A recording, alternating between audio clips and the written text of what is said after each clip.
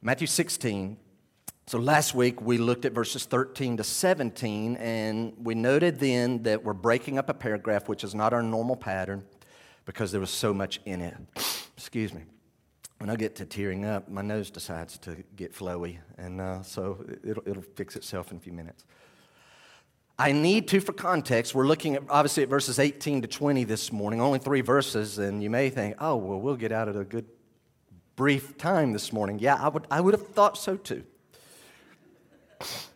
I'll leave it at that.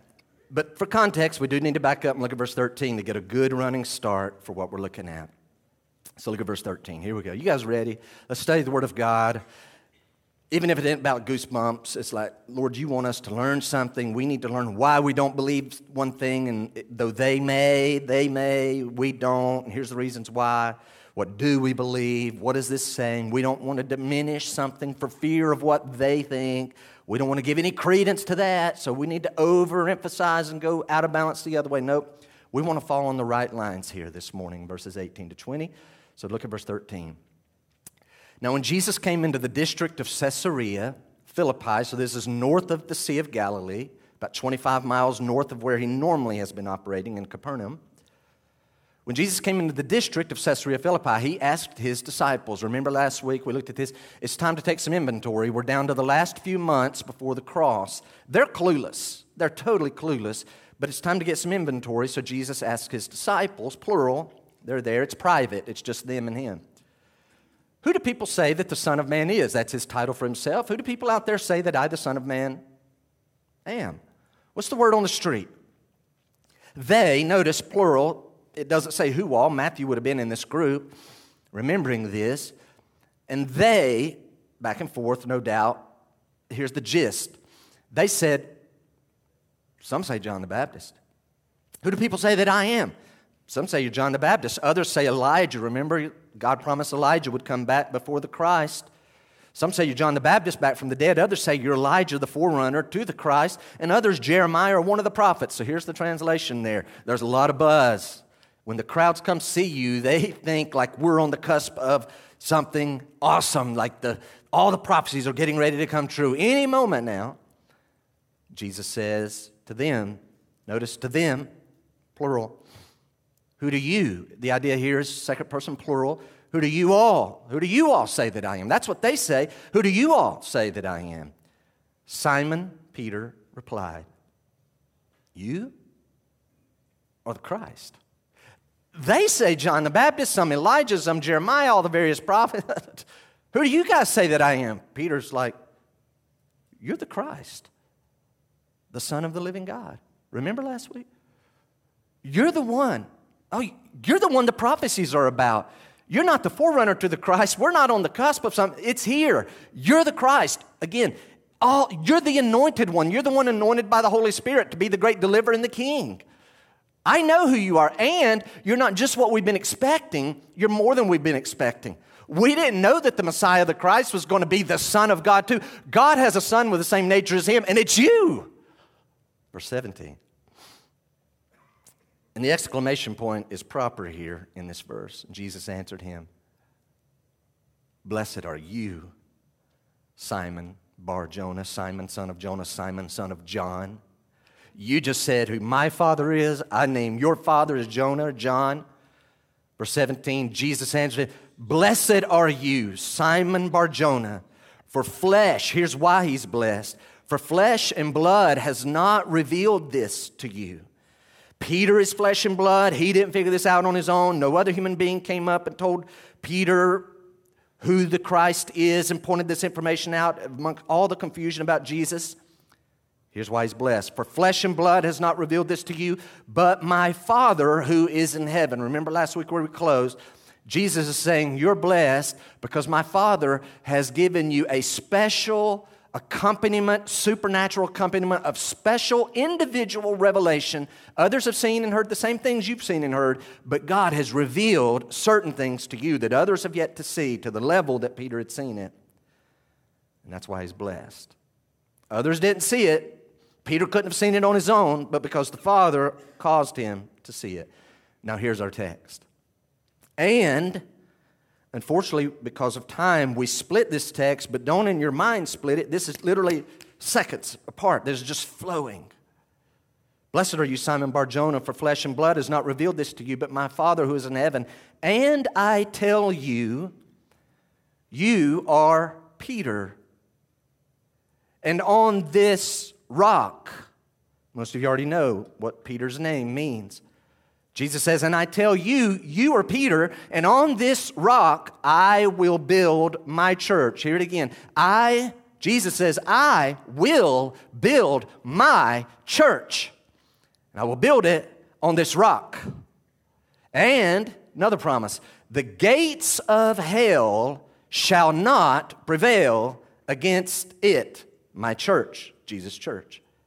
And verse 19, Jesus tells Peter, I will give you the keys of the kingdom of heaven. And, keeps going, whatever you bind on earth shall be bound in heaven, and whatever you loose on earth shall be loosed in heaven.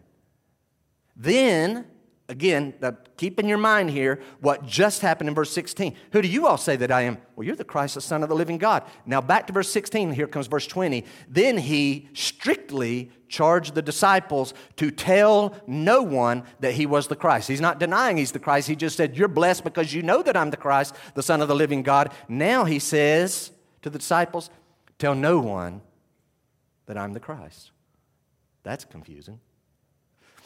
And so you should already start feeling like, whoa, these are short little verses, but we've got some unpacking to do. We do. So we've got actually 4 things, I think, that are kind of our main points this morning in these 3 verses. 2 of them are out of verse 18. Would you notice number 1 with me? The foundation of the church. The foundation of the church. You have 2 main words as you're writing that, foundation and church. You caught it? Foundation. The church has a foundation, and we're talking about the foundation of the church. So here's where I need to start. I try to make a point. Take nothing for granted. Don't assume that we know things. So, work with me for a second. We know that we're studying an English translation of the New Testament that was written in what language? The Greek language. I don't do what I'm going to have to do several times today. One, because I don't want to try to pull off that I'm something I'm not. That's the main reason, but also because I don't want to confuse our minds. So often I'm going to just take what the underlying text says, and I'm just going to throw it out there without pointing out things behind the scenes, what makes us come to those conclusions, because we could miss it in English. But that's my job to do that. My job is not to make this sound complicated. My job is to make clear what the text says and to make it, again, plain and simple where we can understand and do something with it. So here we have this word church. This is where I need to start. The word behind our English word church just simply means a called out assembly. We have an assembly here this morning. Church means a called out assembly. But watch this. We, in the last 2,000 years, have started using this word, and because Jesus is so predominant over the last 2,000 years, this word that just simply means a called out, it could be any kind of called out assembly. That country can have a called out assembly. That city can have a called out assembly. So it doesn't have to have a religious nature to it. It just means in the Old Testament. The Old Testament refers to the nation of Israel as the church in the wilderness. And you're saying, no, Israel's not the church. They were the church. They're the called out assembly of God in the wilderness. We now associate it strictly with Jesus because, again, he's been the dominant figure for the last 2,000 years. And so when he has been building his church. So this word has a general meaning, but today we almost universally use it for this idea, Jesus' church. Now watch. I'll give you a note in just a moment. More times than not, when you're reading the New Testament and you come across the word church, more times than not, it is referring to a local, specific body or group or community of Christians. There's the church at Jerusalem, the assembly, the called out assembly at Jerusalem. There was the church at Antioch, the church of the Galatians, the church of the Philippians, church of the Thessalonians. There was the church of the Corinthians. There was the church of the Ephesians, and we could go on and on and on. Here we have the church at Graceview. So more times than not, it refers to a specific local body of believers. But in this passage and other passages, also like Ephesians chapter 5, there's a few places in the New Testament, it's not talking about a specific local group. Write this down. This is referring to the universal church that is composed of all believers in the Lord Jesus Christ over the last 2,000 years, and frankly, on until the Lord Jesus comes back. So I hope you caught the distinction there. Normally in the New Testament, it's talking about the church at Jerusalem or the church at Antioch or the church of Ephesus. Here again, we're the church at Graceview. But this time, the Lord says, I will build. He's not saying I'm going to build a Jerusalem church. I'm going to build the Ephesians. In fact, could I say this? There is no promise in the New Testament that any individual church is guaranteed to survive. There is no longer a church of Ephesus. And it was about as strong a church as there was in the New Testament. So many books in the New Testament were tied to the Ephesian church, and yet today, Turkey is 99.8% Muslim. Can I give one more, just for clarification? Watch. I wrote this down, not to be mean, but so we'll understand the difference of local versus universal. Local churches almost always have unbelievers in them. This morning, there are unbelievers at Graceview Church. But the universal church has no unbelievers in it. The universal church is those that were saved at this time, those that were saved in 100 AD, 500 AD, 1000 AD, 1500 AD, this time period, anywhere around the world, anybody who's a true believer in the Lord Jesus Christ, that's the universal church, and that's what Jesus is saying He's going to build. Now, let's get to the other section. Look at verse 18 with your eyes. Jesus says, and I tell you, you are Peter, and on this rock I will build my church. You are Peter. So here comes another little technicality. Ready? Who do people out there say that I am? They give their answers. They're all answering. Who do you say that I am? Peter gives an answer. The word you from verse 17 to 19 I think is used 7 or 8 times. Pay attention here. It is in those times, it is second person singular. First person is I. Third person is he, she, him, her, them. Second person is you. I could say you all, but that would be second person plural. This is Jesus is speaking to second person singular. He's only talking to Peter in verse 17, 18, and 19. He pronounced the blessing, and now he's going to give this commendation, and then he's going to give these responsibilities and duties that he has coming up. So he's talking to Peter. And watch, more technicality. What this is actually saying is Jesus says, and I tell you, having just said this pronouncement, you've been blessed by my Father. He's revealed to you what other people don't see. And I tell you, you are Petros. You are Petros, which means stone. You are Petros, stone. And on this rock, watch, Petra.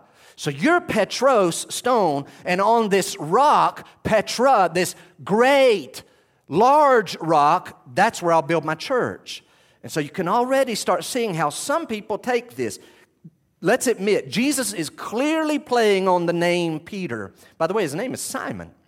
Jesus is the one who gives him the name Peter. God comes to Abram and says, your name's not going to be Abram anymore, it's going to be Abraham. He comes to Jacob and says, I'm changing your name to Israel. Here Jesus comes to Simon and says, I'm going to give you a new name, and your new name is going to be Petros, stone. So how some people take this is like the Roman Catholic Church uses it, right? He's clearly playing on the name of Peter.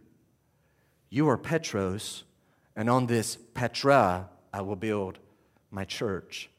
Again, if you're taking notes, some of you would be like, uh-oh, I need to pay attention. I have this in my family or in my background. Others of you would be like, well, I'm from the South. We don't really have a whole lot of this. I'm already bored. Well, you need to pay attention anyway. Write this down. This is the text. Here it is. These 2 verses are the text that the Roman Catholics have used for centuries and centuries and centuries to form and practice at least 3. I'm going to give you the main 3 doctrines from this text that they pull. Have you already heard it? You already hear it in your mind? You guys hear this? You are Peter, Petros, stone, and on this rock I will build my church, and the gates of Hades, the gates of hell, will not prevail against it. And I give unto you the keys of the kingdom of heaven. And whatever you bind shall be bound in heaven. Whatever you loose will be loosed in heaven. Like, oh, okay.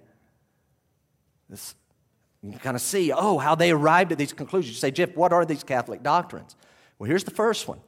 They believe that this happened, and then Peter eventually Church tradition, not in the Bible, church tradition would say that Peter eventually makes his way to Rome.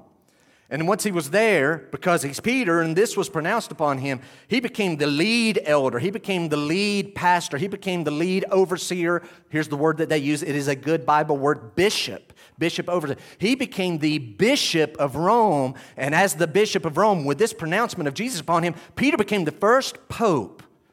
And so that's what Jesus is doing. He's making Peter the first pope. But they don't stop there. They also say after Peter died, was killed, being crucified, then the next bishop of Rome took his place, and that next bishop of Rome succeeded Peter and became the second pope, and then the third, and when he died, the fourth, and the fifth, and all the way down to now we have Pope Francis. And you say, okay, is that a big deal? Was Peter was first pope? They think they're the popes. What's the big deal?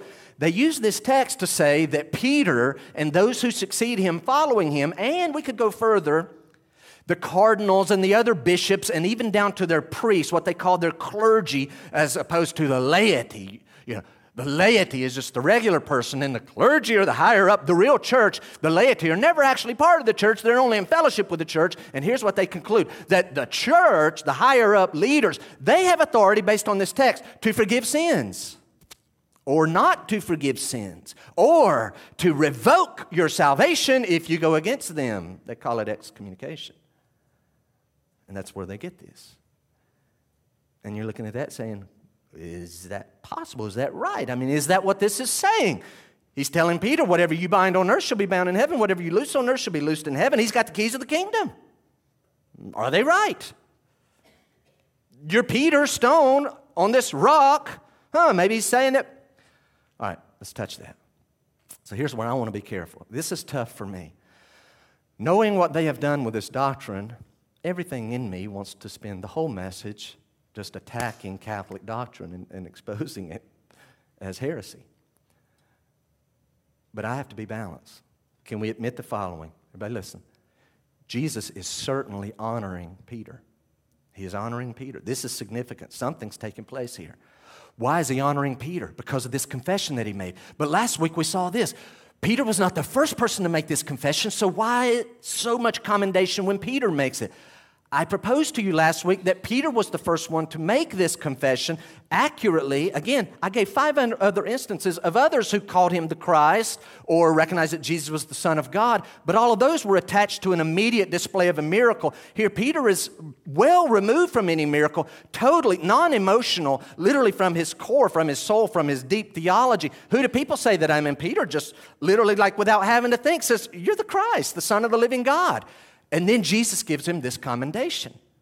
So something significant is definitely happening here. But I do want to make clear, Peter is in no way the rock on which the church is built. The man, Peter himself, is not the rock, the Petra, on which the church is built. So, Jeff, why do you think that? I want to give multiple reasons through the text, weaving in and out of that. Can we start right here? Look at verse 18 again, just real quickly. And I tell you, you are Peter, and on this rock I will build my church. Look at it again. I tell you, you are Peter, and on this rock I will build my church. You see how strange that sounds? Can I just state the obvious?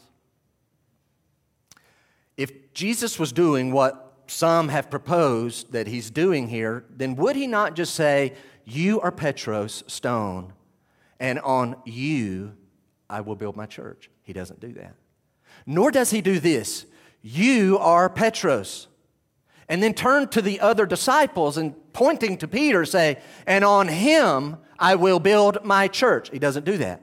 He says, you are stone, and on this Petra, this large rock, you're a stone, a smaller stone, but on this Petra, this large, substantial rock, I will build my church. So here's the million-dollar question.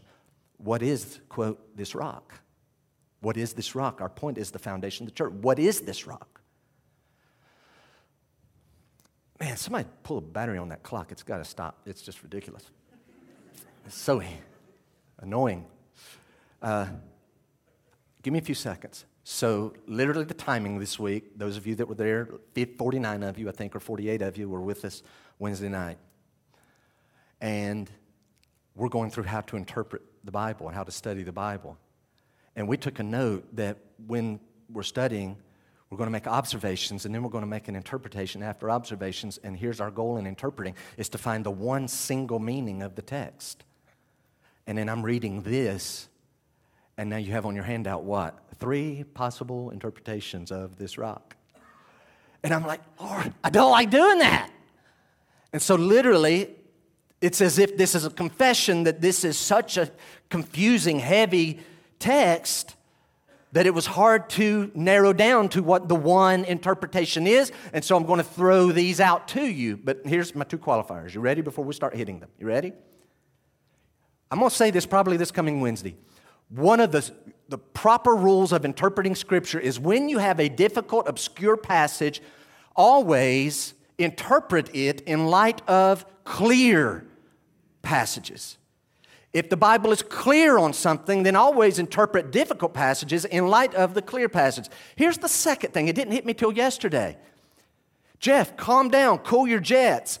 If you'll actually look at what you're going to tell these people tomorrow morning, you're not actually offering them 3 different interpretations, possibilities of this text. You're offering them 3 things that are so intertwined and so connected, they're actually 3 aspects of one overarching truth. So here's where I've concluded. These 3 things you're getting ready to write are all true, and they're all coming into play in this text. So what are they? Number 1, write this down. What is this rock? If it's not Peter, what is this rock the church is built upon? Number 1, this rock is Jesus Christ Himself. The rock is Jesus Christ Himself. So where's that in the text? Watch. Who do you say that I am? You are the Christ, the Son of the living God. He pronounces blessing, and then he comes right back to that. Watch what he says. On this rock. Catch it. On the truth, the fact of what you just said, that I am the Christ, that I am the Son of God, on that fact, the church will have its foundation. The church is built on Jesus Himself. Watch. The Bible alludes to the church, the universal church, not just Graceview Church, the universal church as a body, and we are a body connected to Jesus as the head. The Bible says that the church is a bride connected to Jesus as the groom. The Bible alludes to us in an analogy that we are like sheep, we're a flock connected to our shepherd, our great shepherd, our chief shepherd, our good shepherd. The Bible also says that the church is a building, and this building is a temple, and we're called, I don't have time to look up all these passages, we are actually like not cold stones or cold bricks in this building. We're living stones in this building. But the building is connected to Christ. Christ is the foundation. You say, Jeff, okay, let's kind of see what you're saying there. It's kind of implied. Is it more clear in the Scripture? Go over to 1 Corinthians. I'm glad you asked. 1 Corinthians chapter 3. Look at 1 Corinthians chapter 3. Paul is writing. So we're noticing, what is this rock? 1 Corinthians chapter 3. Paul, right at the end of verse 9, the second half of verse 9 will not be on your screen, but look at it. He's telling these Corinthians, hey, Corinthians, you are God's field. Oh, there's a whole other analogy. Paul's been saying, hey, listen, you guys got to stop being so divided and infighting and all your quarreling and strife. He says, you're God's field. Yes, I planted. I started the church. Humanly speaking, Paul started the church of the Corinthians. This other man comes along later named Apollos, who's an extremely gifted preacher. And apparently the Corinthian church started well, but under Apollos it really grows. Paul says, I planted, Apollos watered. Neither one of us, you're out there saying, well, I follow Paul and I follow Apollos. And over here some are saying, I follow Peter. Paul's like, stop doing that. We're just servants. It's about God and you. You're God's field. And then look, God's building. Verse 10. Paul says to the Corinthians, according to the grace of God given to me. Paul's saying, I didn't decide to do this. God decided for me. My path of life was set. God gave me a gift of grace. It was given to me. So here's his assignment in life. Like a skilled master builder, I laid a foundation. Translation, I planted. I churned the soil up. I'm the one that planted. Yes, I wasn't there when it comes to full fruition and we see all that this great harvest is going to be there in Corinth. But now to this analogy is a building. He says, according to the grace of God given to me, like a skilled master builder, I laid a foundation. And someone else, Apollos, and all who would be after him, Someone else is building upon it. I laid the foundation. Somebody else is building on the foundation. So the building is going up. And he kind of gives a warning. Let each one take care how he builds upon it. Verse 11 is my text. For no one can lay a foundation other than that which is laid, which is Christ Jesus. The Bible is super clear. Jesus is the foundation of the Corinthian church and all the true church around the world. Jesus is the foundation. Now, back to Matthew 16. You always want to leave a marker in our main text. Number 2, what is this rock? Number 2, the rock can also, and I dare say is also, are you ready? This rock on which the church is built is also the genuine, heartfelt confession that Peter had just spoken. Peter had just said, you're the Christ, the Son of the living God. On this rock, on this great Petra, on that large rock, I will build my church. Now, the foundation of the church is Jesus Christ, but also it is built on this confession that Jesus is the Christ, the Son of the living God. Watch this. It's as though Jesus says to Peter, Peter, do you know how your name means stone? Kind of like your name means stone. I'm going to build my church on this truth of this great confession. Not only I am the Christ, but the actual giving of the confession that I'm the Christ, the Son of the living God. And you may be thinking, Jeff, I don't see the difference. Watch. Ready? Genuine believers, not everybody who says there's a Christian, genuine believers understand who Jesus is. Genuine believers trust who Jesus is and follow. Genuine believers confess who Jesus is. They confess. Typically, at least at their baptism. I like how Mike does our baptisms now. Do you confess Jesus is the Lord? And he goes through a whole thing, and they have to confess that publicly. Again, genuine believers understand who Jesus is, they trust who Jesus is, and that's so pure, so real, they confess who Jesus is. So if you're out there like, well, I'm a Christian, I've just never told anybody, and I plan on not telling anybody, you need to check your heart. You're probably not a Christian if you've not confessed Him as Lord and Savior and the Christ, the Son of the living God, because all of His people, we have that in communion. We have that in common. Now look at verse 18. Before you give you the third one, look at verse 18 again. And I tell you, you are Petros, and on this Petra I will build my church. You see it? I will build my church. I will build my church. That's a promise. Do you know what the promise is?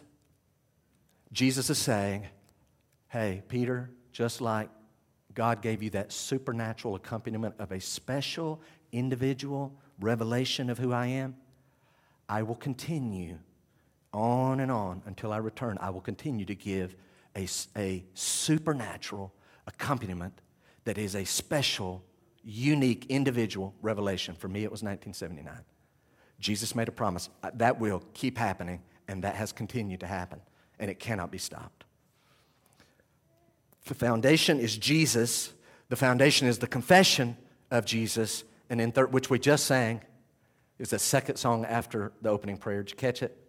This whole thing, I believe, I believe, I believe. Did you see how it all kept coming back to Christ? We believe about the Father, we believe about the Son, and about the Holy Spirit. And why is all that true? Because I believe in Jesus. If you stood there and couldn't sing that, you need to check your heart. You're probably not on your way to heaven. But if you could honestly say, and I know all of that, and I believe all of that because I believe in Jesus, then you're confessing as you're singing. That's what we do. The third one, this rock is also the combined testimony of all of the apostles to form the church's foundation. But all the time, in that, you say, wait a minute, you just said Jesus is the foundation. Well, we got to look at another passage of Scripture. And it ties into our Matthew 16, what the Lord's saying to Peter. The rock is also the combined testimony of all the apostles. Peter, the first one, representing the first one, he's the first fruits, of all the apostles to form the church's foundation with Jesus as the cornerstone who anchors it all together. And you're saying, Jeff, you're kind of contradicting the first thing that you just put. It's not a contradiction. Again, it all links together. Hold your spot in Matthew. Go to Ephesians chapter 2. Go over there real quickly. Ephesians chapter 2. This is a continuation of a passage we looked back a few weeks ago when we had communion. I can't go that far back where we did there. I would love to, but I don't have time. You're going to see verse 19 on the screen. Right before that, so if you're in Ephesians 2, the Bible says, for through him we both, that's Jews and Gentiles, have access in one Spirit to the Father. Jews and Gentiles have access in one Spirit to the Father. Now watch verse 19. Here it comes. You say, Jeff, where'd you get this third thing about this combined testimony of the apostles? 19, here we go. So then, he's talking to Ephesian Gentile Christians. That's kind of like a Graceview style church. We're mostly, if not all, Gentile here. So then you are no longer strangers and aliens.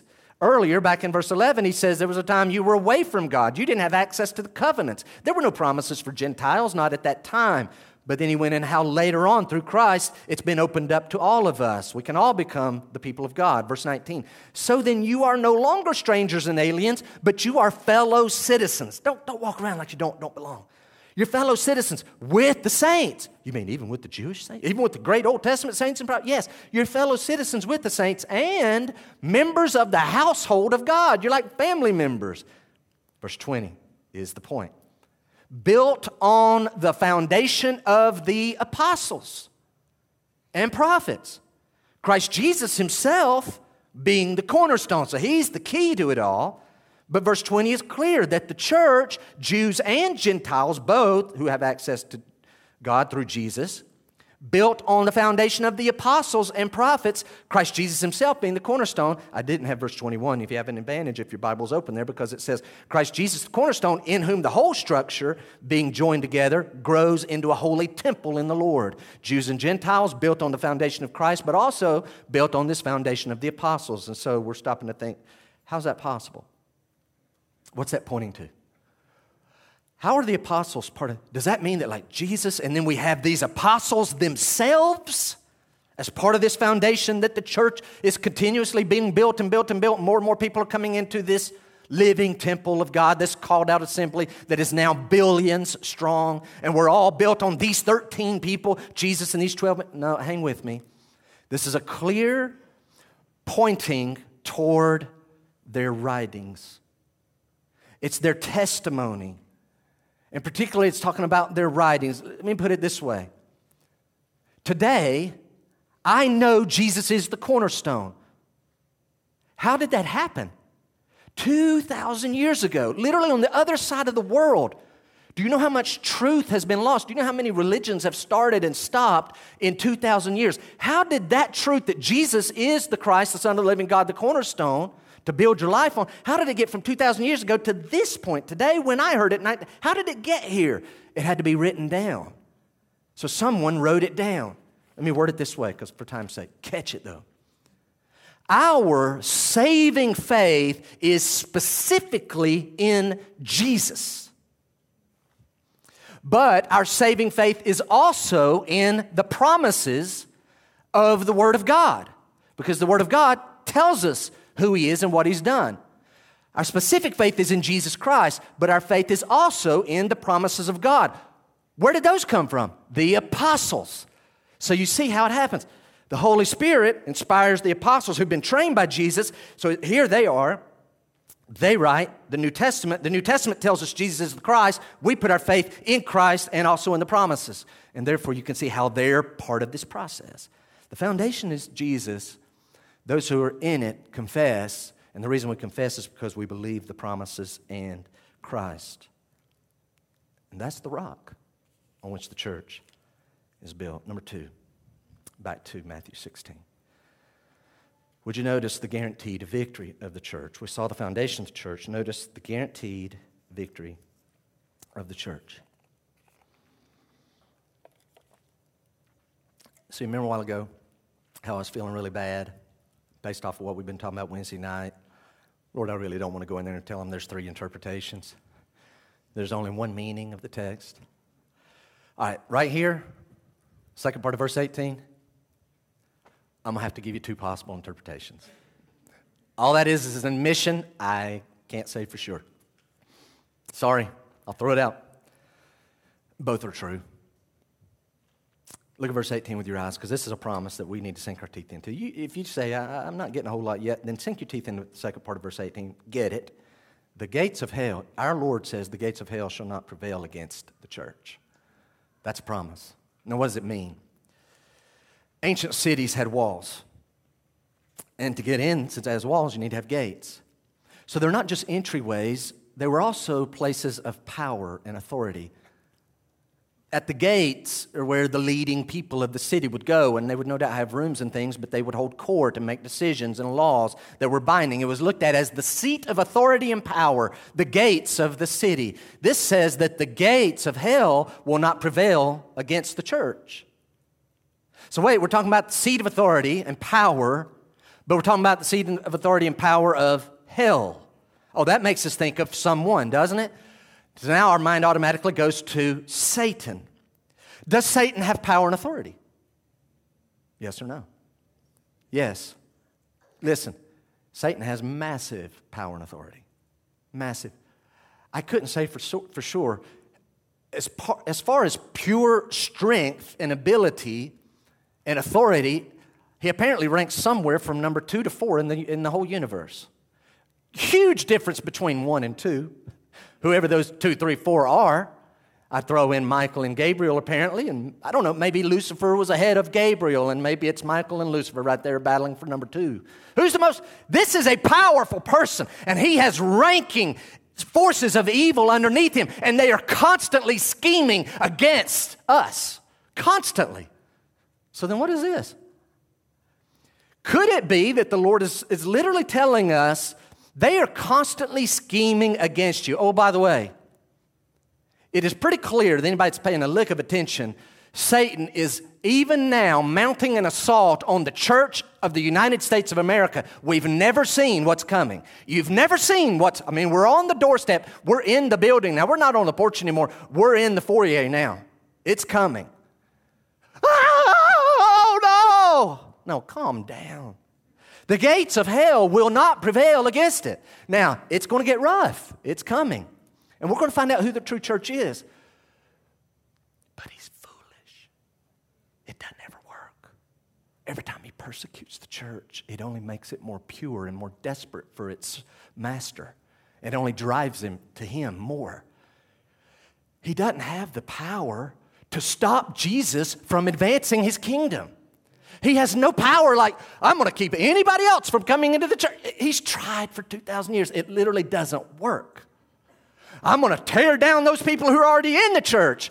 He can afflict us and cause persecution and suffering. He can do no permanent damage. Literally, it always backfires because we're not just conquerors through him that loved us. We're more than conquerors through. Like your techniques backfire, buddy, but he's coming after us.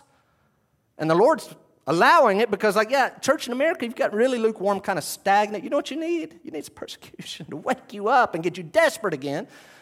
So it's pretty clear what's coming. Again, it will not work. And Satan would love to take those who are already in the church and yank them out and remove them from the assembly. But he can't. So what's at play here? Write this down. This may be very well pointing to the truth that Christ's power, Christ's purposes, and Christ's promises for the church ensure us that the assaults of Satan can never ultimately be victorious over the church. Like literally it is not going to work. He cannot defeat the church. If we were to study church history, especially in the earlier days, there were times it seemed like the church was literally about to be extinguished. It is going to be overrun. They're not going to make it. But here we are, 2,000 years later, billions strong. Can I just say this before I give you the second possible interpretation? And this was for me this week. Monday, I was just walking around like, defeated, beat up, almost discouraged. Not a great day. And then thankfully the Lord's like, really? Are you going to walk around fearful? Grace for you. Are you going to walk around fearful of evil? Are you going to walk around defeated? No. God in us is so far stronger and greater than Satan and all of his hordes in the world. The gap is enormous. We have promises. But I don't think that's the primary interpretation. And all of you are like, yeah, like that. That very well may be the interpretation. Everything I just said is true. It is still true. But I think the second interpretation is the best one. And it's this. Can I borrow from Sproul? R.C. Sproul writes the following, because there's something, again, I don't want to pretend to be something I'm not. That's why I'm going to borrow him. Notice what he says, and the gates of hell shall not prevail against it. Many of you have a ESV Bible, and you have a little number there, and you've already looked at the bottom of the page, and you see the word Hades. So listen first. Everybody, if you'll listen really well, I'll not repeat, hopefully. No promises. I'll try. Watch. What it actually says is the gates of Hades, hell, shall not prevail. So that could be one interpretation, what I just gave. Sproul writes the following, and by the way, this was the predominant interpretation that I saw of the sources that I read. I didn't see it when I first read it. I went the direction of the first interpretation. And so I'm giving this one second. Sproul writes, quote, Hades, got to pay attention, Hades is the actual Greek word in the text, and hear it, Hades does not have the same connotation as hell. Hades is not the same connotation as hell. What does he mean? He continues. So hear it first. More than writing it, hear it first. Hades, he writes, was the Greek word for the underworld where all people went at death. You say, hold on, Jeff, all people, no, go to heaven. No. Old Testament times, Hades, again, he's correct, Greek word for the underworld where all people went at death. Particularly in the Old Testament times. Some have different views there. Anyway. He writes, this Hades, this underworld where people go at death, made, got to get this, no distinction between those who went into blessedness and those who went into eternal punishment. So people on earth, in the Old Testament times, they die, they go to Hades. There would be some go to blessedness. What was the name of that place of blessedness in the Old Testament? At two names. Abraham's bosom, and the other starts with the letter P. Paradise. I believe that. I don't believe that in the New Testament times a saved person goes to paradise in Abraham's bosom anymore. They couldn't go to heaven because their sins hadn't yet been paid. I know some disagree with that. I take that view that it's kind of a holding room, that's separate from the place of torments. But he continues. So what does he mean? The place of Hades, the gates of Hades, the bar. I won't go too far with this analogy. My family are plumbers, and I don't know a whole lot what I'm talking about, but there's something called a backflow preventer in plumbing. I won't tell you what it's there for, but let's just say there's a pipe, and it has liquids and some solids. Has stuff coming through it, all right? And the backflow preventer allows stuff to go that way, but if ever there were to be a clog that were to start backing up, well then it shuts it closed so that the backup doesn't go back into the house. It's a good thing you've got one that's just a great invention. Keep stuff from coming into your toilet and bathtub you don't want. Anyway, the gates of Hades, what the Lord is saying is, are not just like this. You go in, and you're always in Hades, trapped. You never get out. No, what he's saying is, the gates of Hades, the gate of Hades lets you in. Oh, it doesn't hold us in. Sproul writes the following. He says, Jesus was simply saying that not even death, the last enemy, would be able to overcome his church. Do you get what he's saying? We sang about it. It was in one of the songs this morning. I didn't know what we were going to sing, but when the Lord died on the cross, he died. Where did he go? He didn't go to heaven. He went to Hades. Not to the torments part to continue paying for sin. No, it's finished. He goes over to this part to tell them the good news. You're getting ready to get out of here. And oh, by the way, you evil spirits who back in the book of Genesis were condemned and put in chains of darkness over there. You lost. You lose. Because I'm coming out of here in just a couple of days. And that's exactly what happened. So he goes, but he went to Hades. But the Lord's point here is that with him, Hades was not strong enough. He could not possibly be held by it. And if he couldn't be held by it, then the point here made is it's not going to hold me, and if it won't hold me, it won't hold you. It can't hold you. You are not going to be imprisoned in death. No true Christian's physical body is going to be kept in the place of the dead. Follow if you would, 1 Corinthians 15. Let's just touch it. 1 Corinthians 15. Go there. 1 Corinthians, after you write that, 1 Corinthians 15.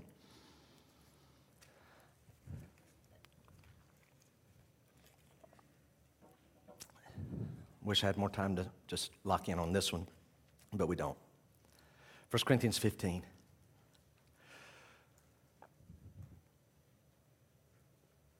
You got your Bible open there? That's very helpful. I would have you notice the last word of verse 52. It will not be on the screen. Do you see it? Changed. Changed. It's important. We shall be changed, Christians. Anybody in here has been thinking about death and been a little bit nervous and scared, you ought to really pay attention. It says, we shall be changed. Verse 53, why do we have to have this change? Verse 50, he had said, because flesh and blood cannot inherit the kingdom of God. There's going to have to be a change. We have flesh and blood. Verse 53, here we go.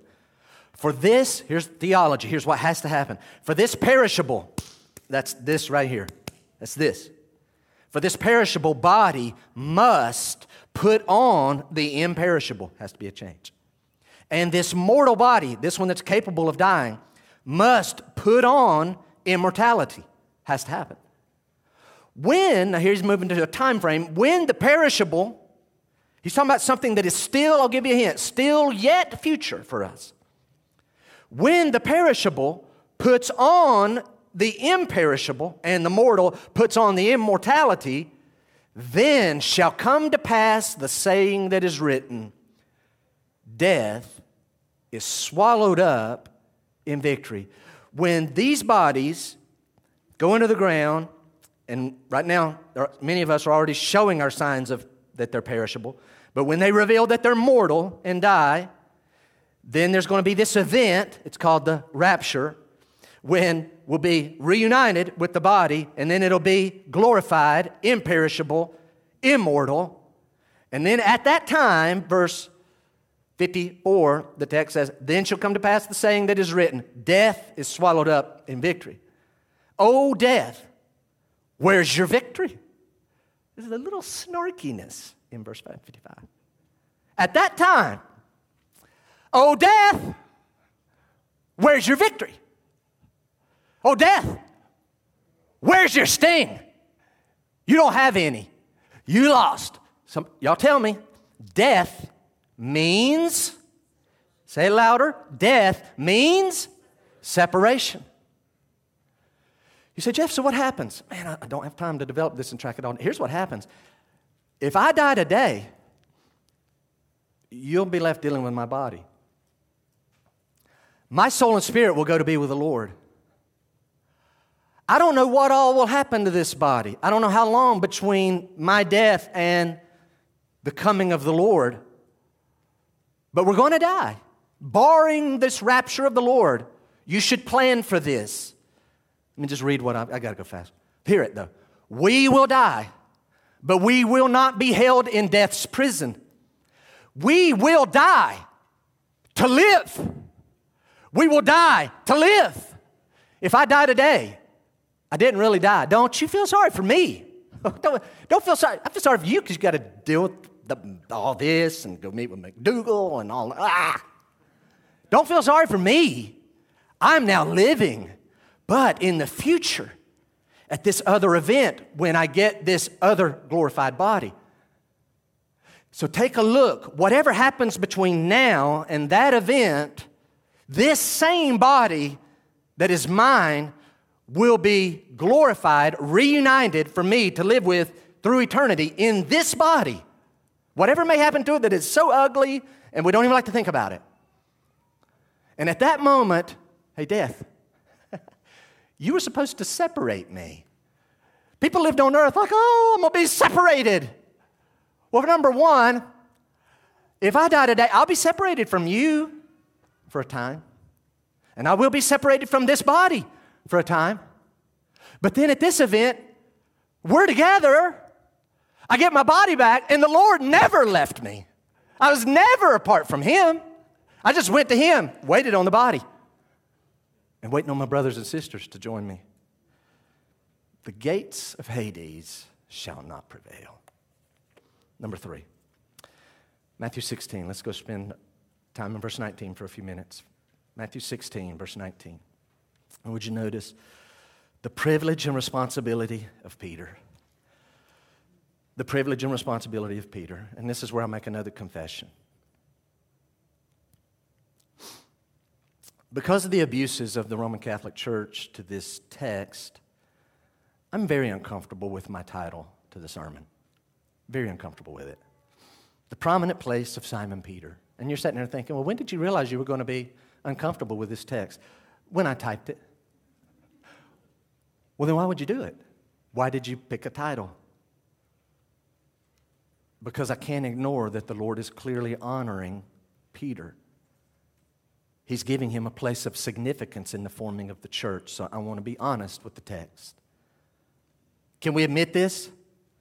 The Lord is bestowing. Look at verse 19. Peter, you, the you is second person singular. I'm talking to you, Peter. I will give you the keys of the kingdom of heaven. And whatever you bind on earth shall be bound in heaven. And whatever you loose on earth shall be loosed in heaven. So there's some honor being bestowed. Can I state a fact? 4 times in the New Testament, the apostles are listed by name. Every single time, Peter's listed first. Every time. Judas Iscariot's always listed last. Now, some would hear what I just said about this listing and him first and conclude, oh, that, coupled with this, means, are you with me? Peter must be over all of the other apostles. No, I don't take it that he's over all the other apostles. I'm going to propose to you that Peter would be looked at as the first among equals. Equals. But he would be first among equals. He is listed first. He does have this pronouncement put upon him. But he's not over the other apostles. Now look again very quickly at verse 19. You see it? I will give you the keys of the kingdom of heaven. So there was this Baptist preacher and this Presbyterian elder and this Catholic priest, and they went to the pearly gates, and there was people. How many jokes start like that? Someone, or there are these 3 or 4 or 5 or 2 people, and they come up and they're coming to Peter, who's at the pearly gates of heaven, and they're just hoping that they're going to get in because Peter has the gates of the kingdom of heaven.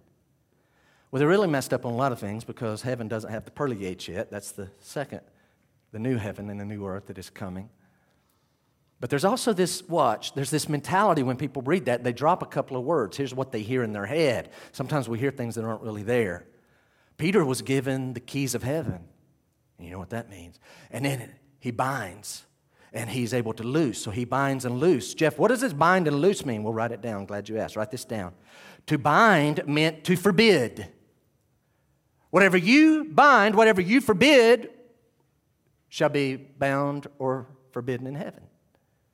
So the word bind means to forbid something, and to loose meant to permit or allow something. It means, that's what it means. So what are we talking about here? Are these jokes correct? After we die, do we go there? So here's the unfortunate part. Some folks, I wish I had more time. Some folks have this idea in their head that these keys to the kingdom of heaven means that Peter is standing at a location. The kingdom of heaven is not so much about a location, it's about a relationship. It's about a special relationship with the Lord in which He rules and reigns over your life. That's what it's talking about. So then what is this keys? Write this down. You'll see the last part to write down. This text has led some people to, hear me first, wrongly conclude that Peter took Jesus' place on earth and that Peter calls the shots on who gets to go to heaven or not. That's what the text is saying, verse 18. And then verse 19 follows it. Hey, it is what it is. Peter decides who gets to go to heaven or not. Write this down. The idea that Peter decides who goes to heaven is heresy. Why? Because the Bible is very clear. Jesus Christ alone makes that decision of who goes to. You say, well, God the Father. Do you realize Jesus will be the judge on the last day? Jesus, the Son, according to John 5, God the Father has given all judgment to the Son. Jesus is not saying, hey, Peter, whatever you think, it's up to you, buddy. Listen, we've got a whole other thing going up here. I did what I needed to do, paid for sins. You take it from here, right? You're in charge. That's not what happened. Can I share some reasons why? You'll not write these, but I want you to log them. Nothing in the New Testament ever, you won't find it, nothing in the New Testament ever suggests that Peter saw himself as a pope. Next, catch this mentally. if this text was supposed to kick off such an office like a pope figure, a vicar, who's going to take Jesus' place with all the authority, like Jesus went to heaven, and so there needs to be a human being who has all of his authority, and Peter had it first, and then it passed to them, and to them, and to them. If this was really meant to kick off such an office, then I have to ask myself, and you should too, why only Matthew? Why does only Matthew put these two verses? You say, well, maybe Matthew's the only one that covered this. Go home. Go home and read Mark 8, Luke 9. Here's what you would find. They cover the other section. What they skip is 17, 18, 19. It literally, Mark 8 and Luke 9, it happens this way. And who do people say that I am? Well, they say this, this, and this, and this. Don't tell anybody. It skips this. If something so huge as the Pope position was being promoted here, surely Mark and Luke would have included, this is huge. They didn't. Third thing to consider. Watch. Peter, hint, hint. Here's a hint.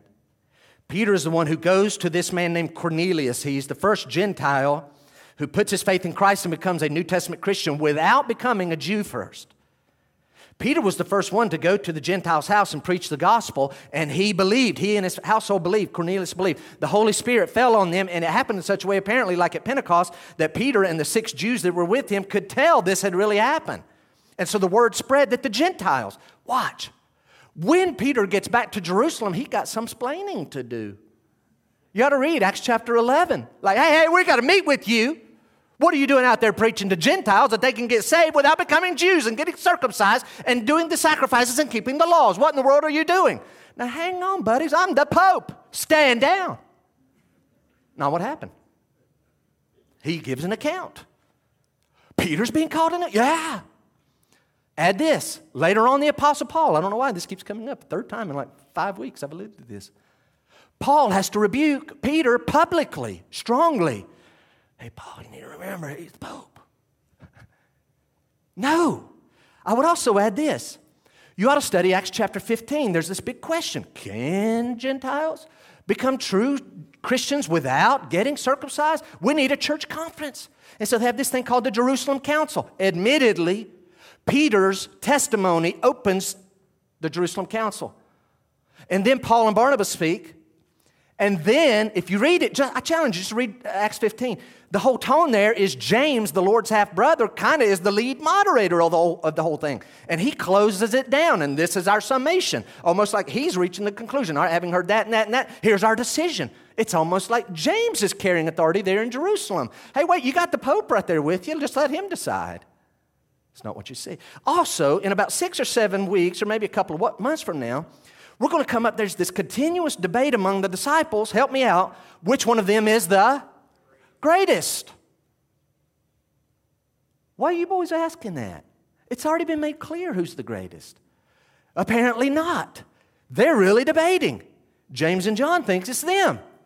And oh, by the way, Jesus hears the argument. What are you boys fussing about over there? We want to know who's the greatest. Can I sit here and he sit there and blah, blah, blah, blah, blah? Why didn't the Lord say, you know who's the greatest? Remember Matthew 16. I said Peter's the greatest. He doesn't. Jesus said, bring me a little child. And he starts talking about how the Christian that is like a little child is the greatest. He never says Peter's the greatest. And the whole idea of this succession of one pope after...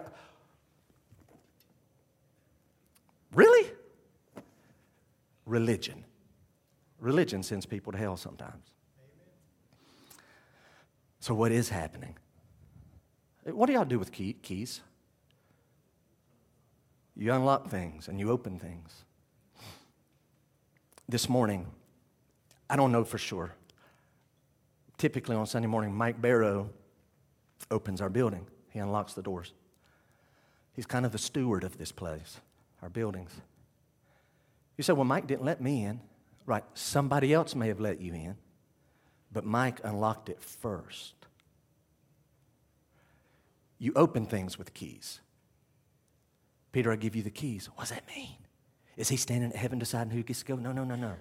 Wiersbe is all over it. You need to write it down. Wiersbe says Peter was given the privilege of opening the door of faith to the Jews. There's stages in Acts. He opens the door of faith to the Jews at Pentecost. That's Acts chapter 2. Then in Acts chapter 8, he opens the door of faith to the Samaritans. And as I said a while ago with Cornelius, he eventually opens the door of faith to the Gentiles. Each time. On the day of Pentecost, others were speaking, but we particularly have Peter's sermon recorded and 3,000 people get saved. I'm not going to camp here. I know you're writing. Listen though. In Acts 8, Philip goes to the half-Jews, half-Gentiles. They start getting saved, but they don't receive the Holy Spirit until Peter gets there and Peter lays his hands on them. And then that's like signifying, and we're going to have a unified church. We're not going to have a Samaritan church and a Jewish church. And so Peter is the one who's there, in essence, opening the door of faith to the Samaritans. And as I said a while ago, a little bit later, Acts chapter 10, it is Peter who's preaching the gospel to we Gentiles when we come in. So yes, Peter was given the keys, and he used them, and he opened them, and now he is no longer using keys at the pearly gates, letting people in or not. That's not what that means. Second part of verse 19. And this was the part that was really whipping me early in the week, and I feel confident in what we're going to say here. You ready? Peter, I will give you the keys of the kingdom of heaven. Whatever you bind on earth shall be bound in heaven, and whatever you loose on earth shall be loosed in heaven. I've already told you what bind and loose. Bind means to forbid, restrict. To loose means to permit, allow, to give the okay. Would y'all look at the second part again? Look at it, please, with your eyes, and just like take away our fear of Catholicism, right? And just look at the text, and let's let it say what, here we go. And whatever you bind on earth shall be bound in heaven, and whatever you loose on earth shall be loosed in heaven. Man, that sounds like a whole lot of authority. Hey, Peter, whatever you bind, whatever you loose, it'll be bound or loosed in heaven. So I'm going to get technical, I think, one more time. You ready? I'm going to get grammar-y, just for one more time. There are these things called verb tenses. I'm not an expert. Most of us have been long out of college. Used to know what it meant, but now I get this. So I'm going to try to give a simplified understanding. Those of you who have an ESV Bible in front of you, do you see a note there beside that? Do you see it right behind the word loosed? Does everybody see that? Have you already? You should have already looked at the bottom of your page and seen what it says. Watch. What we're reading, what's been on the screen and what is in this text is right, but it sounds like it's future tense. Just simple future tense. Peter, whatever you bind on earth shall be bound in heaven. Whatever you loose on earth shall be loosed in heaven. But if you go down to the ESV note and many other translations, what they note is actually what's at play here is a future perfect tense. You say, what's the point? What does it matter? If you look down at the bottom of the text of the page, you'll see that the note shows that for clarity's sake, what this text is actually saying is this. Peter, whatever you bind on earth, hear it, shall have been bound in heaven. And whatever you loose on earth shall have been loosed in heaven. You hear the difference? The first one, whatever you bind on earth shall be bound in heaven. The second, whatever you bind on earth shall have been bound in heaven. Shall have been, that's future perfect. Now, pens at rest for a moment. Just hear the best quote that I have today. It's from R.T. France, and he writes the following. This helped me. With simple future, which is what we're looking at with our eyes in our main text, if that's what was happening, again, simple future is this, whatever you bind on earth shall be bound in heaven. Hang with me. France writes, with simple futures, Peter would take the initiative and heaven would follow. That's what that would be like. The way I worded it is the Lord would be telling Peter, Peter, you take the lead, and whatever you do, we're going to mirror you. You're the lead dancer. We're mirroring you. We're waiting to see what you're going to do. Back to France. With simple futures, Peter would take the initiative and heaven would follow. But with future perfects, the impression is that when Peter makes his decision, it will be found to have been already made in heaven, making him not the initiator of new directions for the church, but the faithful steward of God's prior decisions. He continues. When you see it through the eyes of the future perfects, he writes, the saying becomes a promise, not of divine endorsement. Hey, Peter, here's a blank check. We've signed it. Go spend it wildly. I can do anything I want with this bunch down here? You're in charge. Nope. He says the saying, when we look at it through future perfects, becomes not a promise of divine endorsement, but of divine guidance to enable Peter to decide in accordance with God's already predetermined purpose. That's what it is. That's what it is. Peter, you're going to do things and you're going to make decisions, and they're going to be the right one. We're going to see to it. We're going to drive this. If you're taking notes quickly, the verb tenses in verse number 19 mean that Peter complies with heaven, not heaven with Peter. Peter complied with heaven, not heaven complying with Peter. Yes, there was a lot of authority. Somebody on earth had to help carry these things out, and he is in a position of honor and prominence. But he's not running wild and rogue doing his own thing. It's not his church. It's not built on him.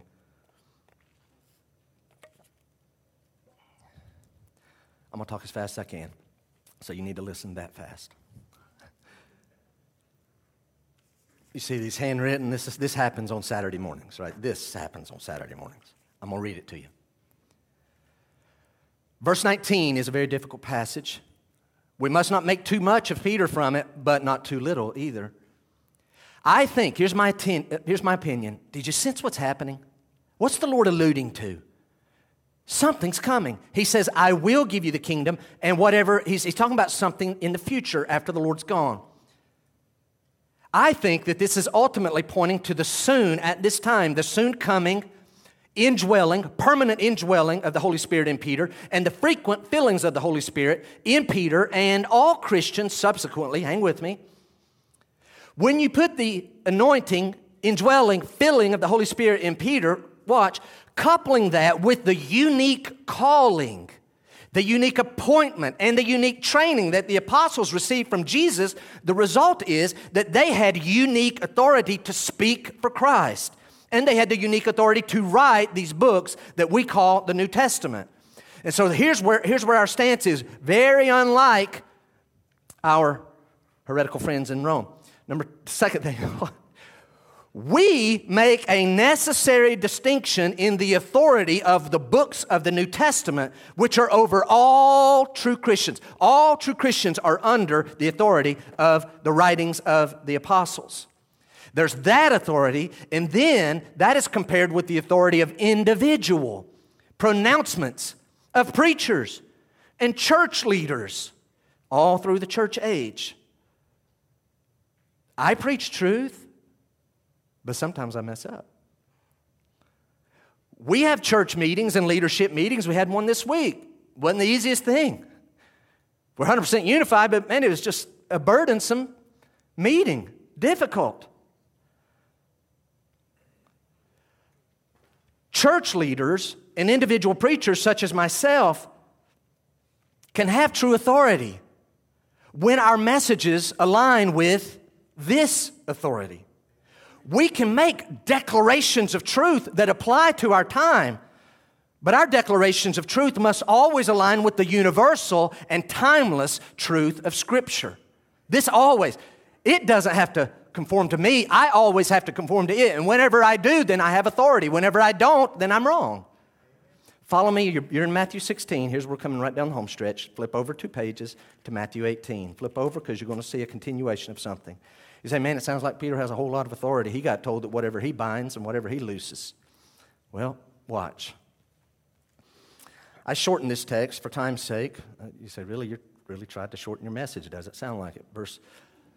Watch verse 17, because right before this, we're going to get there soon, and it's very necessary. It's a very important passage. You ought to pay attention right here.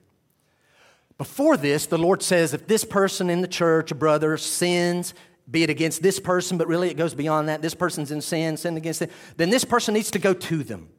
We don't do that a lot. You need to go let them know. I'm mad at them. Have you told them? No. They did something. They said something. They posted something. But they don't ever have the courage to go say. And so what happened? Stuff blows up. We just need to do this. So when this happens, you go to them.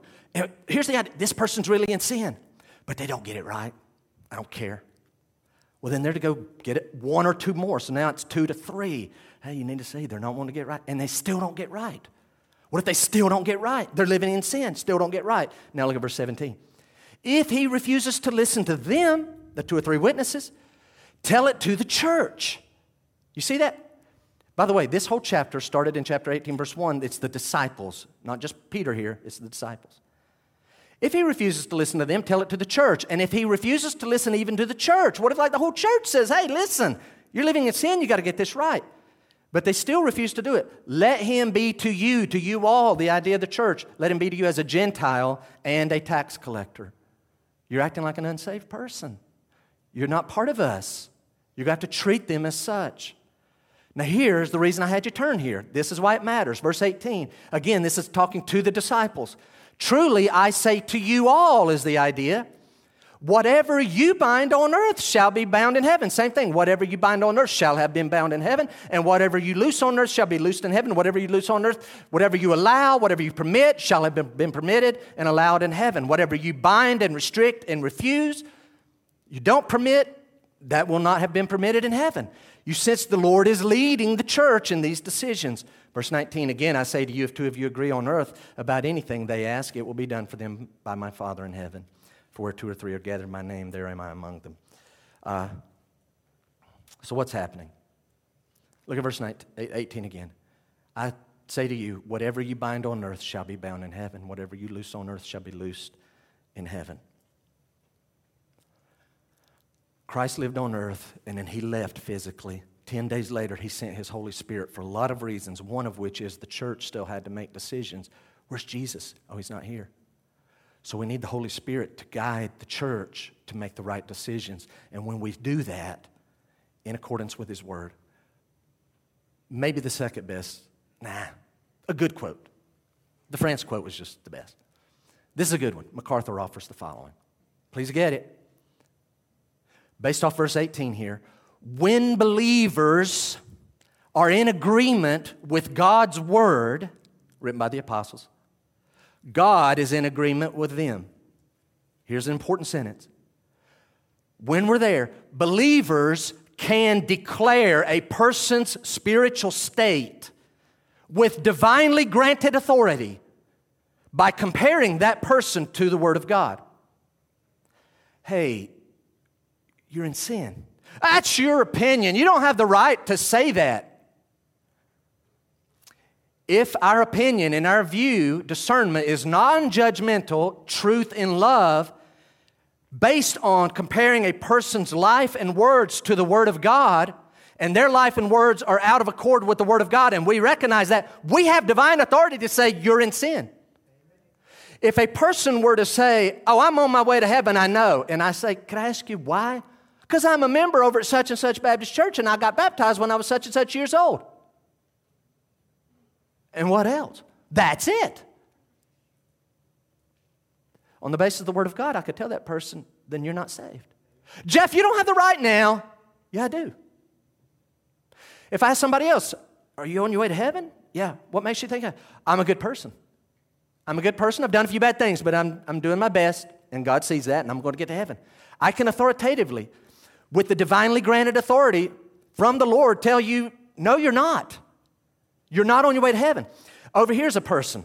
I just feel like I trusted the Lord a while back, like last Sunday when Jeff gave that invitation at the end, and I was watching online and I actually got saved. I just kind of feel like I need to get baptized and tell people that I got saved.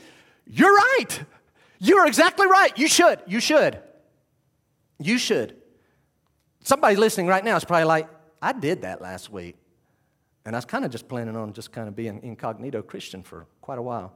But if something in you is saying, I think I'm supposed to, yep, the Word of God says you should. Oh, here's a person. Well, we're struggling in our marriage. She doesn't cook as good as I thought she was going to. And I'm thinking, I thought about that, but I'm kind of feeling like I should stay and we got to work this thing out. Yep, you're right. I can tell you on the authority of the Word of God, you're right. And we could go on and on. Verse 20. You're going to be shocked how bluntly and awkwardly I end today. It is just going to be quick. So I'm warning you. Verse 20.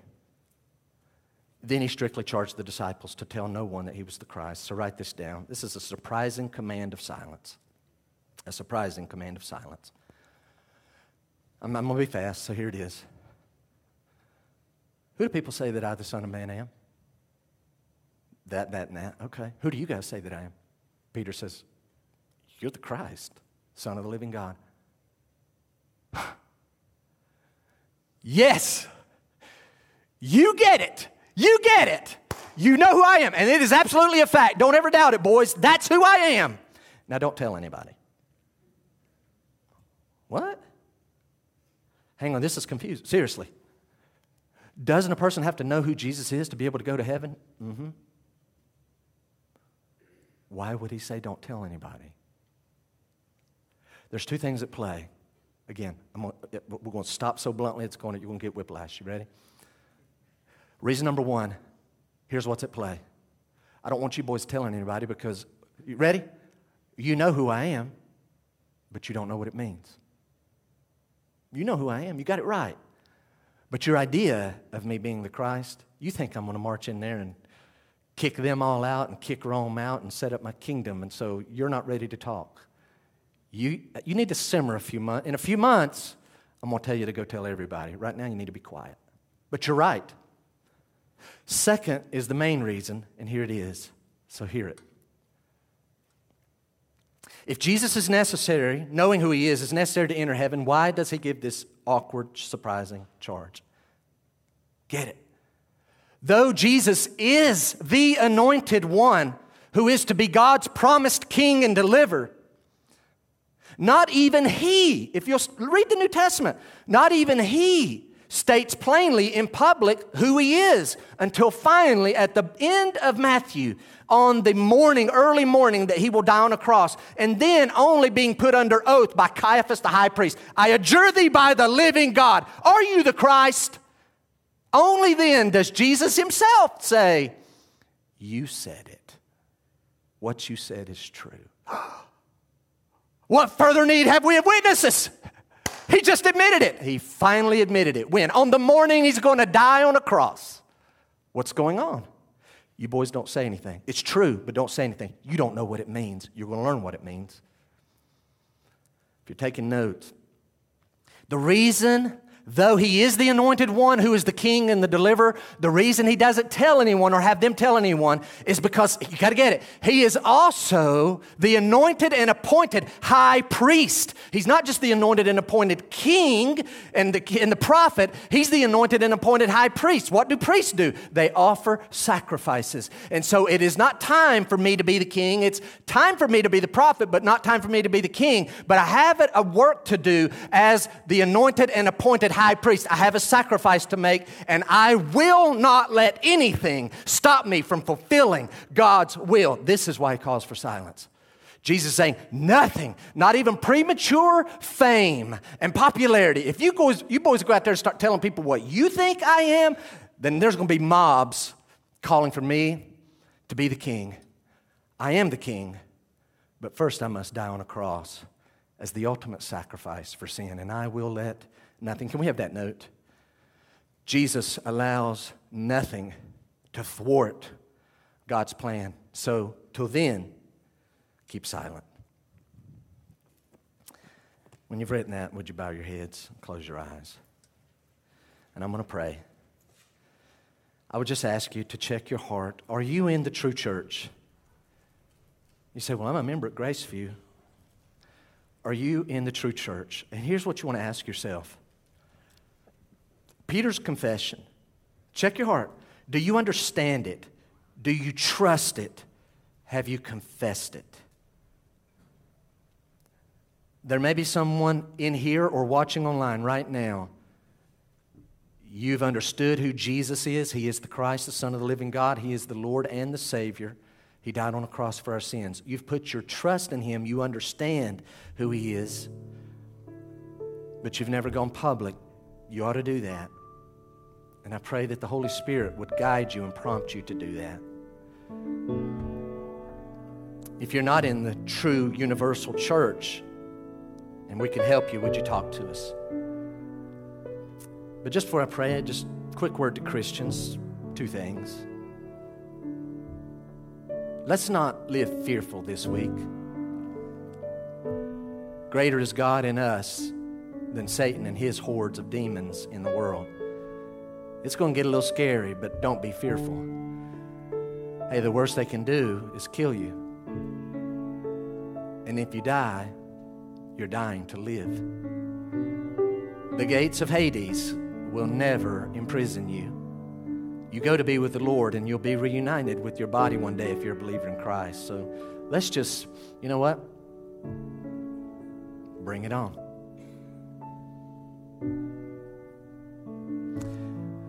And who do you need to tell about Jesus? You said, well, Jeff, he just told them not to tell anybody. Oh, but the chapter's coming. In fact, he's already alluded to it back in chapter 10. That which I whisper in your ear, that which I whisper in your ear, go tell it on the rooftop. That which I tell you in private, you go shout it. Matthew 28, the Lord says, go into all the world. So who do you need to tell? You say, Jeff, you don't understand. I'm the most unexceptional person in this room. Well, number one, I would debate you on that. But number two, Jeff, I'm unexceptional. I'm not really one to talk about Jesus. I will pray after this. Here's the thought. Peter was a fisherman. Basic fisherman. But Jesus put a call on his life, and God revealed a revelation to him. And Peter became a remarkable person when God used him. And the Holy Spirit filled him. He's a great person. He will be great through eternity. You can be much great. You say, me, yeah, you Christian, if you're a Christian, you can be far greater than you think. If you'll invite the Lord, use me today to further your kingdom. The most backward, shy person in this room is about to pray. If God can use me, He can use you, and He will if you'll surrender to Him. Father, thank you, Lord, for that song service this morning. We profess Jesus is the Lord. We believe in Christ. We believe in you. We come to you through Jesus, my brothers and sisters and I. We love you. We will love you more one day. Lord, I pray that we right now will love you with all of our heart, all of our soul, with all of our mind, and all of our strength. Let us be pure as we get up from these seats. Let us go out with your message on our lips, confidently and boldly, regardless of the consequences that may come in coming days. Let us spread your kingdom. Use us. You've promised you will advance your kingdom. Do it through us. Let us live fearlessly, confidently, taking chances that we never would on our own because we're confident in you. Thank you for the Christ, your Son, and your gift, your indescribable gift. It is in His name we pray. Amen.